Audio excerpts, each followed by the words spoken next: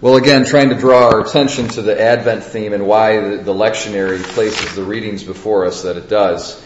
We notice in our first reading from Isaiah, we have a prophecy about this kind of messianic event. And part and parcel of this event will be the healing of the blind, which is what we saw with the healing of the blind man. I think it was last Friday we saw that, or maybe it was last Monday. But also here talks about, says the lame will leap like a stag. Okay, so the lame will be healed. And then we have Christ coming and he heals the lame man. So that's the connection between the two passages. But I'm going to focus a little bit more on the first reading than on the gospel today. The bigger picture here that we're looking at with the first reading is this whole idea about the desert blooming. Okay, the desert is going to be this place of life. There's going to be water, pools and streams of water, and there's going to be a highway through it, and people are going to be going down the highway kind of dancing and having a good time, and they're set free by the Lord. God's liberated them. What's going on here? Well, I think a good historical context within which to understand this passage has to do with what's called the Babylonian captivity of the Israelites.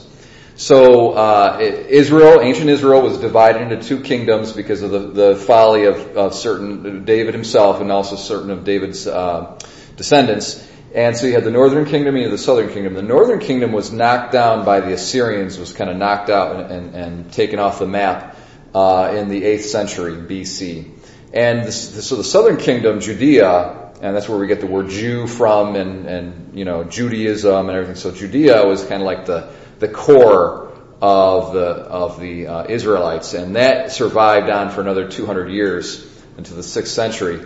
And then it was in the 6th century BC that the Babylonians came and conquered it, and all the kingly lineage came to an end at that time. So there's no longer was the Davidic king sitting on the throne.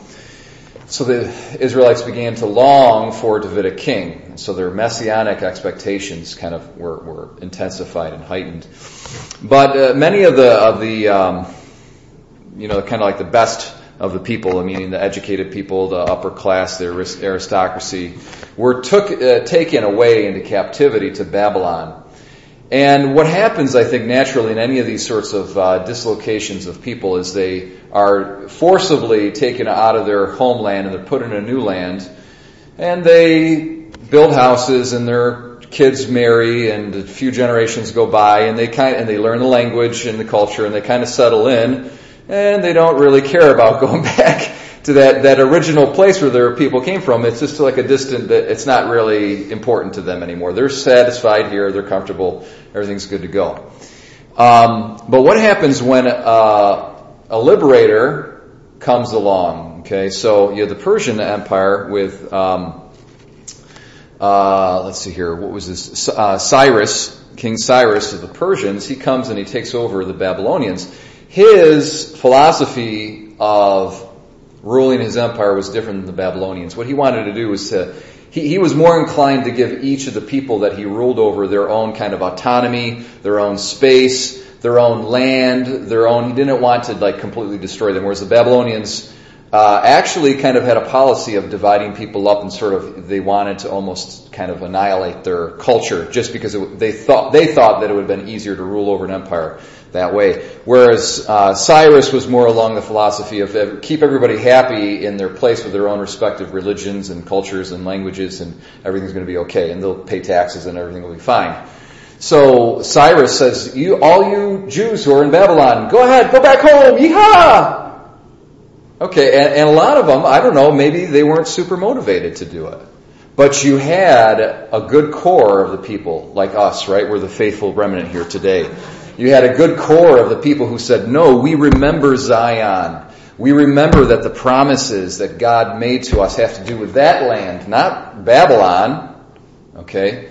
And so it doesn't matter how much money it costs, it doesn't matter how much personal expense, how much effort it's going to take. We're going to go across. So that long desert land that separated Babylon from Jerusalem is now, it doesn't look so foreboding to the people who are motivated.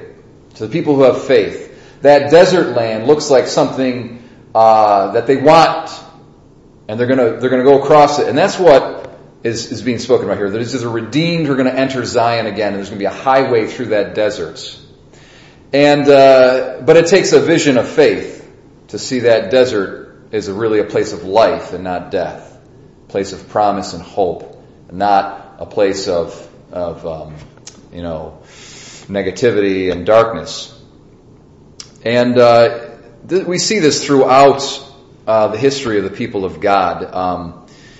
Interestingly enough, what happened in successive generations after the Israelites made it back to the Holy Land and reestablished their people and their culture, and they go on for a few hundred years, there was a tyrant that came around. His name is Antiochus Epiphanes, and he waged an all-out warfare against Jerusalem, and he wanted to annihilate the Jewish religion. And this is where we get Hanukkah, where the Jewish people get the Feast of Hanukkah from, and where we hear in our own lectionary the book of the Maccabees, and some of those really kind of gruesome passages where there's this general who's trying to get these 7 sons of this mother to apostatize, and the sons are saying, okay, go ahead, cut off my hands, cut out my tongue, throw me on this frying pan, and I'll die gladly, and I know that God's going to raise me from the dead in the resurrection. The whole Maccabees, all of that comes from this whole encounter with Antiochus Epiphanes. Well, at that time, the people were saying, let's flee into the deserts away from the city to survive.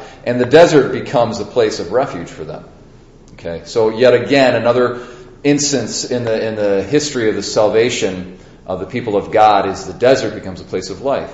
And we see in the final book of Revelation, we see this very powerful image of the church. It's also the Blessed Mother. And it says she's given the 2 wings of the eagle to fly into the desert, where she will be nourished for a time and times and half a time. And it's a prophecy about the end of the world and the coming of the Antichrist, and the church is going to have to basically be in a desert experience if it's going to survive. We see this theme over and over again, and we have to ask ourselves, it's realized individually, what is it, what desert am I maybe being called to go into that looks foreboding at first, but is really a place that God has chosen for me to find a closer union with Him, an increased maturity, an increased spirituality, an increased holiness, and life and hope and liberation. What desert is it in my life that God might be calling me to, that I, maybe if I hadn't had eyes of faith to see it, would appear to me to be something that I would shun it 100%. I wouldn't ever want to go there. Okay?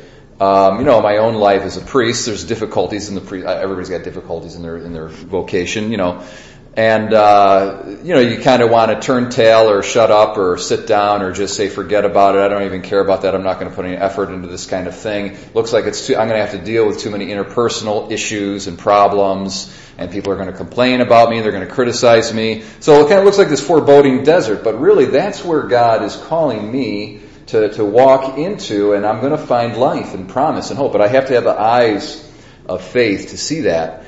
Maybe it's a confrontation, for us in general, it's a confrontation with someone that we kind of don't want to do.